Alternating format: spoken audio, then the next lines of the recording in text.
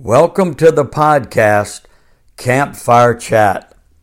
My name is Jimmy Jenkins, and I just wanted to share some words of encouragement. I want to encourage you with the reality that you can taste and see that God is good. You know, once we taste and see that the Lord is good, His promises are never ending.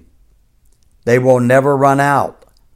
They will never dry out.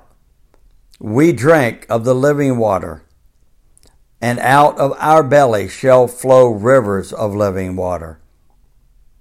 And we see that what He has for us is in fact good for us, and is in fact the best for us.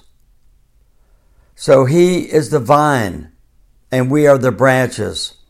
And as we cling to the vine, we are to bring forth fruit.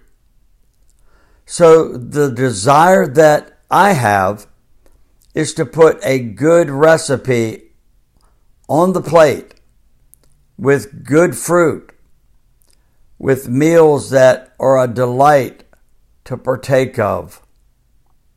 So I say, bless the Lord, O my soul, and all that is within me, bless His holy name. The Lord desires to fill us up with good things. Fill my cup, fill it up, Lord, and make me whole. God is the source of everything good. Taste and see that the Lord is good. Partake of what He has for you and in His Word. We read in 2 Peter 1 and 4, where it says that we are to be partakers of the divine nature, the partakers of what Christ represented on this earth, and that is love and goodness, mercy and grace and peace and righteousness. Grasp the reality of acquiring the divine nature of God. Cry out for it.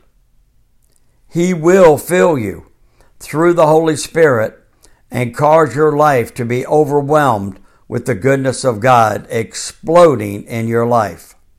Believe for it.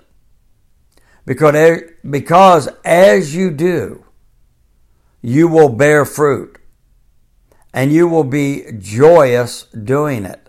You will be satisfied. You'll be filled and with overflowing. Be encouraged to stay very close to the vine in 2023 and watch your life blossom with His glory. Well, our time is up, but your time is a time to be fruitful. Your time is the time to taste and see that the Lord is good.